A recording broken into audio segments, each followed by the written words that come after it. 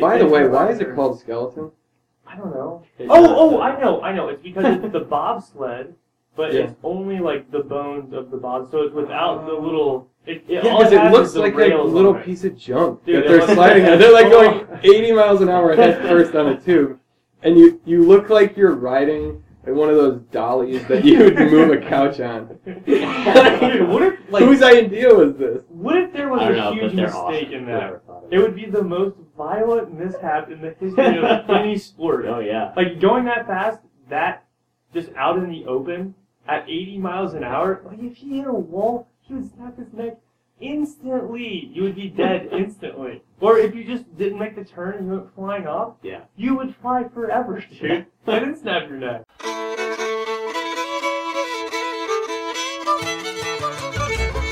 Three Dogs North is an attempt to objectify the subjective with little violence as possible.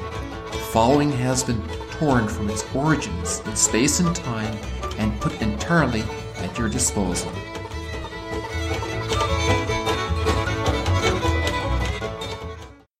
So yeah, how was preaching today? You did a great job, man. It was good. Thank you. Oh, it was really good. Yeah, it was good. Why don't you speak in a little bit closer then? I don't know. It's a weird feeling because, honestly, I had probably more than twice that much stuff, and I cut out a good bit of it that I had written out last night, and I don't know. It's a difficult crowd, not so much because I was nervous, but because you feel like you're nervous for the wrong reasons, you know? Because this is your one shot to preach to, the deacons every year have one spot where they preach to the community at a morning mass. Everybody knows that. I've been here for 6 years. I've heard all the deacons preach every year. And you can't help but think there are some good ones that you remember, or the guys that you think are going to be good. You always want to, make sure that you're attentive that day for the homily. But all that stuff, it just doesn't matter, because at the end of the day, even the ones I do remember, I can't remember what they said. Yeah. Right. Yeah. And that's the nature of preaching, is you think of all these words, you say these words, and they're just a small part of all the preaching a person will hear over their entire life. How much more in a community like this where you go to mass every day? Right. So what's the purpose of the homily? It's to help people enter into the mysteries that you're celebrating that day, to encourage them in their faith, to follow Jesus more intimately than they did before. But a lot of times, people won't even tell that it's because of your homily that happens. Yeah. That's all an action of the Holy Spirit. So I had to kind of cull out all these things and even this morning, right before the homily, I just prayed the Psalm of Blessed are the poor in spirit. Yeah. Just make me totally poor. I'm this unworthy servant, I'm not trying to impress anybody. That stuff doesn't matter. That was what the homily was about anyway. Yeah, that was what the homily was about. It's all that stuff is pointless at the end of the day. I liked your point in it, though. It kind of had a morbid feel at first, but it was a solid point about, listen, no matter who you are, what you do, 1,000 years from now, your bones aren't even going to be around, more than likely. You're just going to go back to being dust. Whatever you say or do, whatever the greatness of your life is, ultimately it comes down to, Christ and what He has done. And even that question of with that reality coming, with death coming, what is the point? What is the point of this? So without Christ, I don't know how people answer that question at all. So I thought it was good. It reminded me of something of Monsignor Lyle, when we had him I think that was last week. And he said that he was reading a little bit from the life of Therese, and how a couple of sisters were overheard saying, she was like a decent nun at best, in her life. No one is ever going to know her name. I'll smack them. How can you say that? That blows my mind. Yeah. It's seriously incredible. But I feel like Monsignor Lila just had this great point from it, of just that realization that we have to come to realize that more than likely, very few people in the world are going to know our name. Mm-hmm. You know, even as a priest, even as a public person, hopefully you're going to be loved by the community you serve. But think about how small of a number Yeah. that is. Yeah. Mm-hmm. You know, it kind of reminds me too when there's a part in Saint Faustina's diary on the Divine Mercy. She talks about how people should realize that Christ loves you so much that it was just you. The entire history of the world was just you. He would come and do it all again. Like all of his suffering and passion, you know, even his death and everything that he did, he would do it if it was just to save you. So that's kind of intense to think about. Yeah. That's a crazy, radical love. But you know what? Actually, what you hit on today in the homily was something that's what we study in our modern philosophy class, is what it was like before Christ came and people were striving for immortality, and it was literally doing great deeds and speaking great words so that you could live forever. Mm-hmm. And like the heart and the mind. That's literally that's what people would strive to do. And so then this whole Christian notion that comes in of really like, that doesn't matter. That doesn't matter at all. Mm-hmm. Your words and your deeds are not dependent on, or your eternity is not dependent on your great words and your deeds. I think it's so interesting when you look now and like how many people are so obsessed with becoming famous. And like I want everybody to know. I heard a story. It was actually in another homily that I heard. Father Mike Schmitz.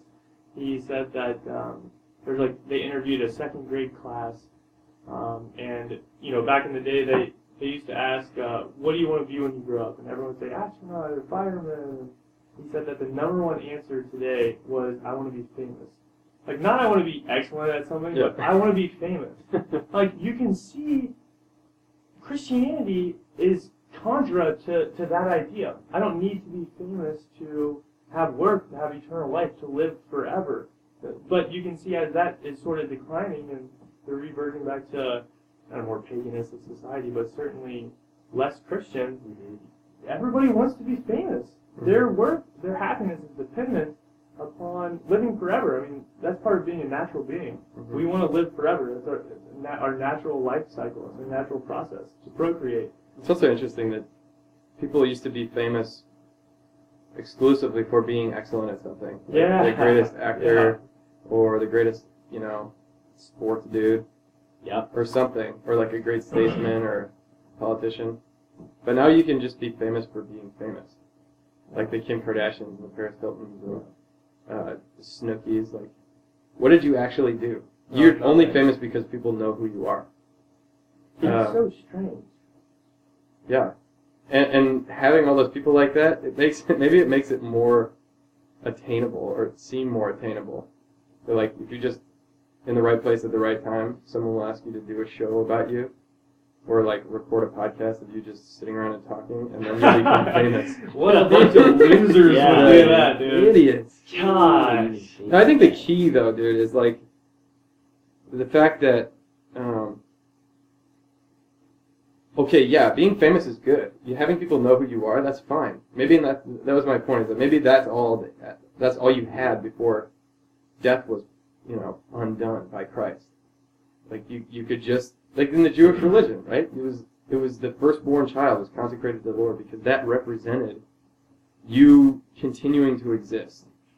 It was your heir, you know, the person that had the same name as you, to keep your memory alive. That was the closest you could get to living forever. Every human being wants to live forever. Right? You're made for infinite goodness, and infinite pleasure, happiness, whatever, joy. And so we try to get at it, and that maybe, you know, people are willing to give up temporal goods in order to have a higher good, being famous, you know? Like an Olympic athlete is willing to give up all sorts of things, relationships, food that they like, spare time, to get that one goal. But everybody knows that winning Olympic gold, you're still going to end up some old dude or lady on the Winter Olympics coverage talking to Matt Lauer about Yeah. how great it was back then. You know, like it's gonna go away. Yeah. What we offer in Christ is something so much better.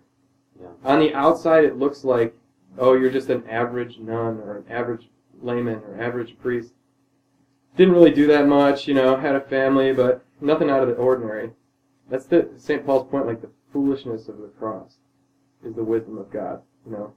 That going into whatever dark situation that you're called to enter into or sacrifice you're asked to offer is worth it because that actually touches eternity. Yeah.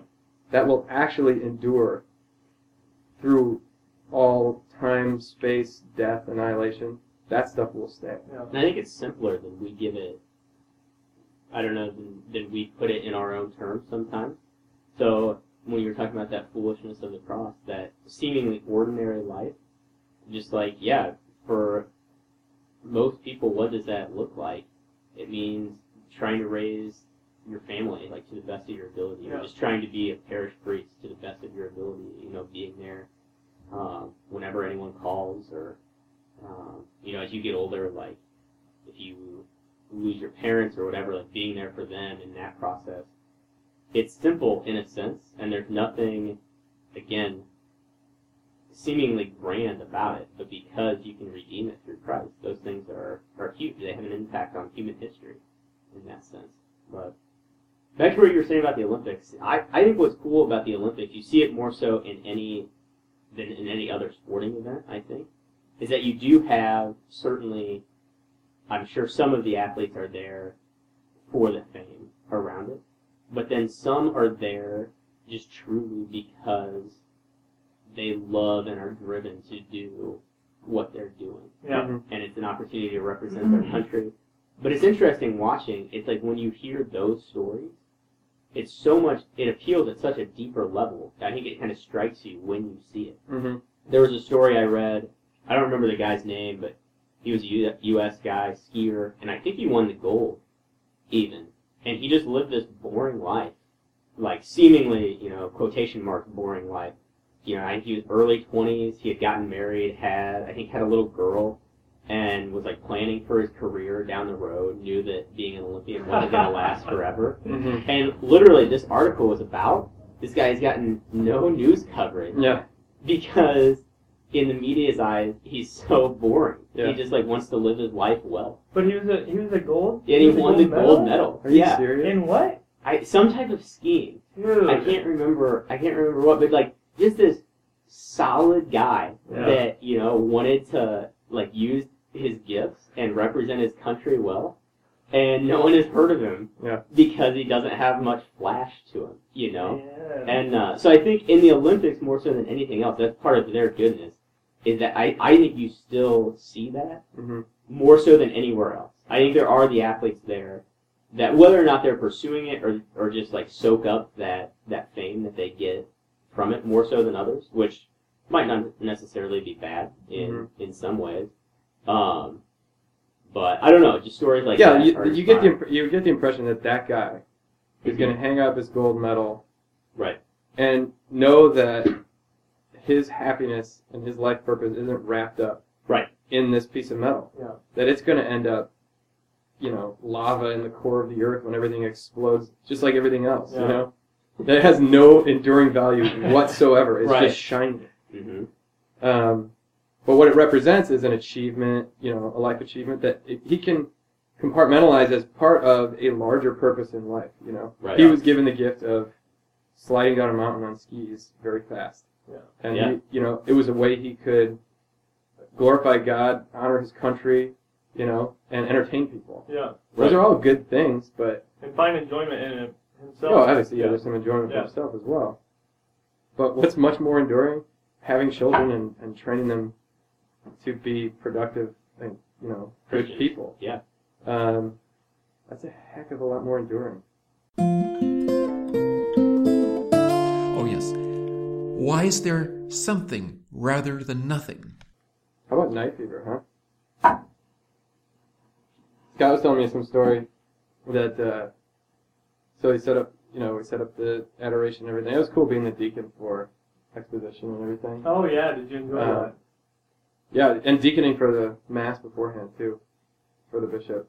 So yeah, it was cool. So we said at 9:00 p.m. exposition in the cathedral, and then after, so Matt Marshall was my acolyte Yeah. for exposition, and we were leaving, and I was going to go help like the street people, street ministers, to hand out candles to people and ask them to come in the church and pray and whatnot. And as soon as we walked out of the cathedral, there was these two dudes standing outside, and I thought that they were there for night fever, like someone had directed them and they were just going in the wrong door. But the guy, he just looks at me, and me and Matt are both in Roman collars, and he's like, they told us that we could stay here. There was a room we could stay in. Oh, man. And they looked, they weren't poorly dressed. They didn't look like they were like living on the streets for weeks or anything like that. But we're like, no, you can't just sleep here. I mean, this is the rectory and the cathedral. There's not a shelter. But I thought, okay, well, obviously we're set up. We have the places that people can stay for the night. But their story was that they couldn't afford the Amtrak ticket to get out to New York for Saturday night, but they bought one for Sunday night because it was cheaper. So they just needed to stay. They were evicted from their apartment on the south side. It was two guys and this girl, and they were all from Puerto Rico. The girl couldn't speak English. Fortunately, I can speak Spanish, and Matt spoke a little bit. But we got their whole story, and they just needed a place to stay for the night. Well, we were looking around at shelters, and they were all super far away because they needed to get to Amtrak in the morning pretty early to get for their train thing. So we were trying to get them in the YMCA, but the YMCA was like a monthly thing. You can't just stay for the night. It's not like a shelter. It's stuff that was close by just didn't work out. And then I was like, "Are you guys hungry?" And they hadn't eaten since morning. It was like almost 10 o'clock by that time. So we went over to Mickey D's, got in the warm air, and got them some food to eat. They started opening up a little bit more. That's when they told us they got evicted. They couldn't find work and whatnot. And it was this younger guy, the older guy, they met working, I guess, as day laborers. And then this girl from Puerto Rico who was in the country for like less than a month. It was his girlfriend, and she just come up, and they're going to try to like get out to New York where the guy's brother lives and try to start something, But just like no plans, you know. And I'm thinking, what do we do here? Your lives are kind of a mess. You don't have a plan. You got not a lot going for you. You spent your last $300 on tickets out to New York, and it doesn't sound like there's that much out there for you anyway. But Matt, being the kind of eternal, innocent, guileless, nice guy, he offers to put him up in a hotel for the night. There's a Red Roof Inn that's pretty cheap right there, like near Michigan Avenue. And so we put him up in the hotel and everything. No way. It took a long time, but we were able to close out the account so they couldn't, Matt wasn't endangering himself financially or whatever. But it was just kind of like a lot of work, but at the same time I was feeling like, what is God asking me to do at this moment? Yeah. Yeah. Here are his children, cold. They hadn't slept for 2 days. Because last night they were trying to find a place to stay, and they just stayed in a restaurant all night, a 24-hour restaurant, where the bouncer wakes people up so that they don't sleep there, Oh, really? So they were just like bleary-eyed, freezing cold, nowhere to stay. So with the gospel mandate, give me shelter. Yeah. Give me clothing, stuff like that. So I felt like that's what we can do. Yeah. We're not rich people. We can't fix your problem, give you a job or anything, but we can at least give you a night's sleep and a shower. So Matt volunteered to do that. That's great. So we got back to the cathedral at like maybe 11, a little bit before 11, and 11:30 was night prayer. Is that when I first saw you? That was when you first saw me. Oh my gosh. And did you hear about Deacon Scott? I want to hear about that. Okay. But so basically what I did, I saw you and you're like, dude, just take some of those tea lights and walk out. Because we had the teams on the different corners that were like assigned there all night to get people to be like, oh, we're praying in the cathedral, so, for peace in the streets of Chicago, just go in. And, the cathedral was full of people just praying, going to confession. It was pretty all fast. these priests, dude. I don't know how many priests were there, like, I think there were 15, 16? Yeah, I mean, there Seemed was like a lot. there was at least 6 on each side. Yeah, so at least 12. Yeah. And when I was in there, every one of them had a penitent. Yeah. So I just go out to the street and I see John Thorson and Nate Edquist. And I'm kind of Yeah. shooting the breeze with them a little bit. And literally the first guy that comes by, I'm still wearing my collar, and this guy's like marching by super quick, head down, smoking like the last millimeter of a cigarette. Like he looks so stressed out, like Yeah. typical city guy. Like Yeah. I'm going somewhere. It's Yeah. 11 at night, and I'm headed somewhere. Yeah. By myself. And I just said, "Hey, do you know what's going on in the church tonight?" And he just like, as if I didn't exist, kept walking. And then I turned back to Nate and John. And no sooner did I turn back, but the guy's like running with the same intensity up to me. And he's like, "What's going on in the church tonight? I was baptized over there." What's going on? And I'm like, "Oh." I like held this little candle out to him. I'm like, "We're saying prayers in the church. It only takes a minute and anybody's welcome." He's like, he just grabs the candle out of my hand. He's like, "Yeah, I should probably do that. All right, thanks." He like tosses his little cigarette butt on the street and starts walking to the cathedral. I'm like, "What's your name?" He's like, "David." I'm like, "I'm Connor." Like, "Good to meet you, Connor. Thanks a lot." And he just keeps walking. Like, yeah, total city. But to me, it was like the Holy Spirit was this rubber band that the guy couldn't. You know, if I hadn't said anything, all it took was for me to say, "Do you know what's happening in the church tonight?" Yeah. It gave me the conviction that, you know, there's so many people out there that would do something spiritual, but no one's ever invited them to Just need try. an invitation, man. Yeah. Just need an invitation. I thought about that before. Just a very simple spiritual multiplication tool is if everyone that went to Sunday Mass, like, just simply invited one person back to Mass during the week that wasn't going. Yeah. I mean, obviously, if everyone came, then it would double the Sunday Mass attendance in the church. Mm-hmm.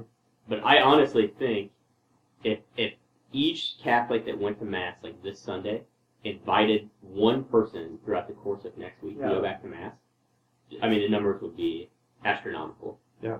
They would be so much higher. Because, like you said, I'm 100% convinced of that. Is all people are looking for is an invitation back. Mm-hmm. Not a condemnation, not getting into some Argument about ideas. argument about ideas or like what their sins have been or what is the sin and what isn't. Like, just come back, please. Yeah. Like, you know, it's a family. You know, like we are not right without you. Please come back. Yeah, I do remember they had that come back home Catholics. Mm-hmm. Catholics come home. Yeah. Catholics come home. I go. It was Lou Holtz on there. He did awesome, though. Hey, Catholics, come on, welcome back to the Catholic Church. You Get know, on back. Get on back. Yeah, I mean, it was pretty. I thought it was really good. Those are really I thought good. it was really good. I mean, Those are that's really good. a very simple invitation, but that personal. I mean, that's what Night Fever really does. It's like a personal one-on-one encounter with somebody. So it's not just like some broad. Mm-hmm. This is a memo. Catholics, we want you to come back. You know, alerting all Catholics. Like, no, I want you. Please come back to the church. Well, tell the It's Scott story. Well, Wasn't that those guys that were in there and they were like, "Oh, we gotta go get something. Well, maybe we'll just light a candle and take off." Oh, And well, Scott told me that this is a different one that I have. okay, well, this one was pretty cool. It was just like two normal jabrones, Yeah. and they're like willing to come in and light the candle, but then Scott says, "Well, you guys can stay as long as you want. I mean, you don't have to leave right away." He's like, "Nah, I gotta get something to eat." And they're standing there, and then the other guy goes, "Actually, this music's pretty chill. I might hang out for a little bit." And they just sat there and prayed, you know? Yeah. This music's pretty chill. This music's pretty chill. And it was Yeah. super chill. That's awesome. I had a guy, so I just sat in the back for a little while because I was organizing the street evangelist. And I had a guy who was, just as he was walking out, and I just felt, I should probably stand up and say something to this guy, just say thank you for coming and introduce myself. And he just reeked of booze, like super, super strong. And you have to, because the Blessed Sacrament's exposed, so you try to get like really close and make it this intimate moment, like, so, and you're not yelling, you're in the cathedral, and so it's just like right there. Hi, you're like, okay. Jim Beam all up in This you. is Jesus right here. Let's be mindful of that. Just like, really, I don't know, really brought it in. But I just invited him to sit down. He said that he actually was raised a Jew and is now playing in a band at a Protestant church on Sundays. And then he, before he left, he threw out an invitation, come to my concert, essentially. He's like, yeah, dude, I'm over there at whatever church every Sunday, so come and check it out. We're pretty good. What? People go to that church for the band.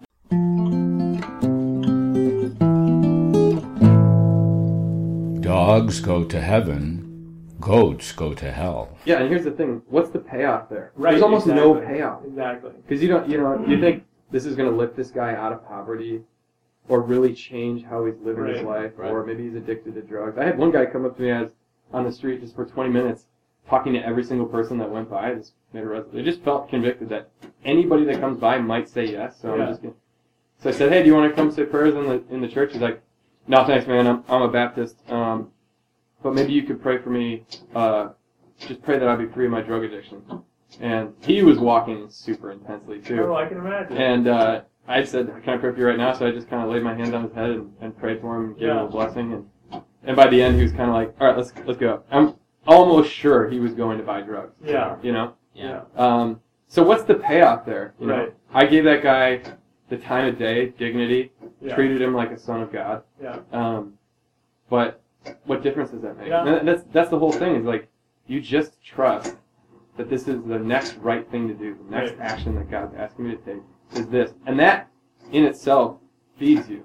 Yeah. This is what Christ is calling me to right now. You always know the next step to take. Yeah. Always. If you are living any type of spiritual life, you might not know the whole plan of your life or what God wants down the road, but He will always give you the next step to take. Yeah. That's why I turn off the radio in the car sometimes, because in the car I'll feel like I'm driving an hour to get somewhere to do something, but I'm not even sure where I'm supposed to go or what I'm supposed to do. I'll just turn off the radio and just not even listen half the time, just be quiet, shut up, and a lot of times the answer is there, Mm-hmm. Okay, yeah, I'll go do that. Yeah. We gotta go. Yeah, we certainly do. Very good. Good PCast. The PCast. Yeah, solid stuff. Solid stuff. Dude, like P to the usual. C to the ass. Are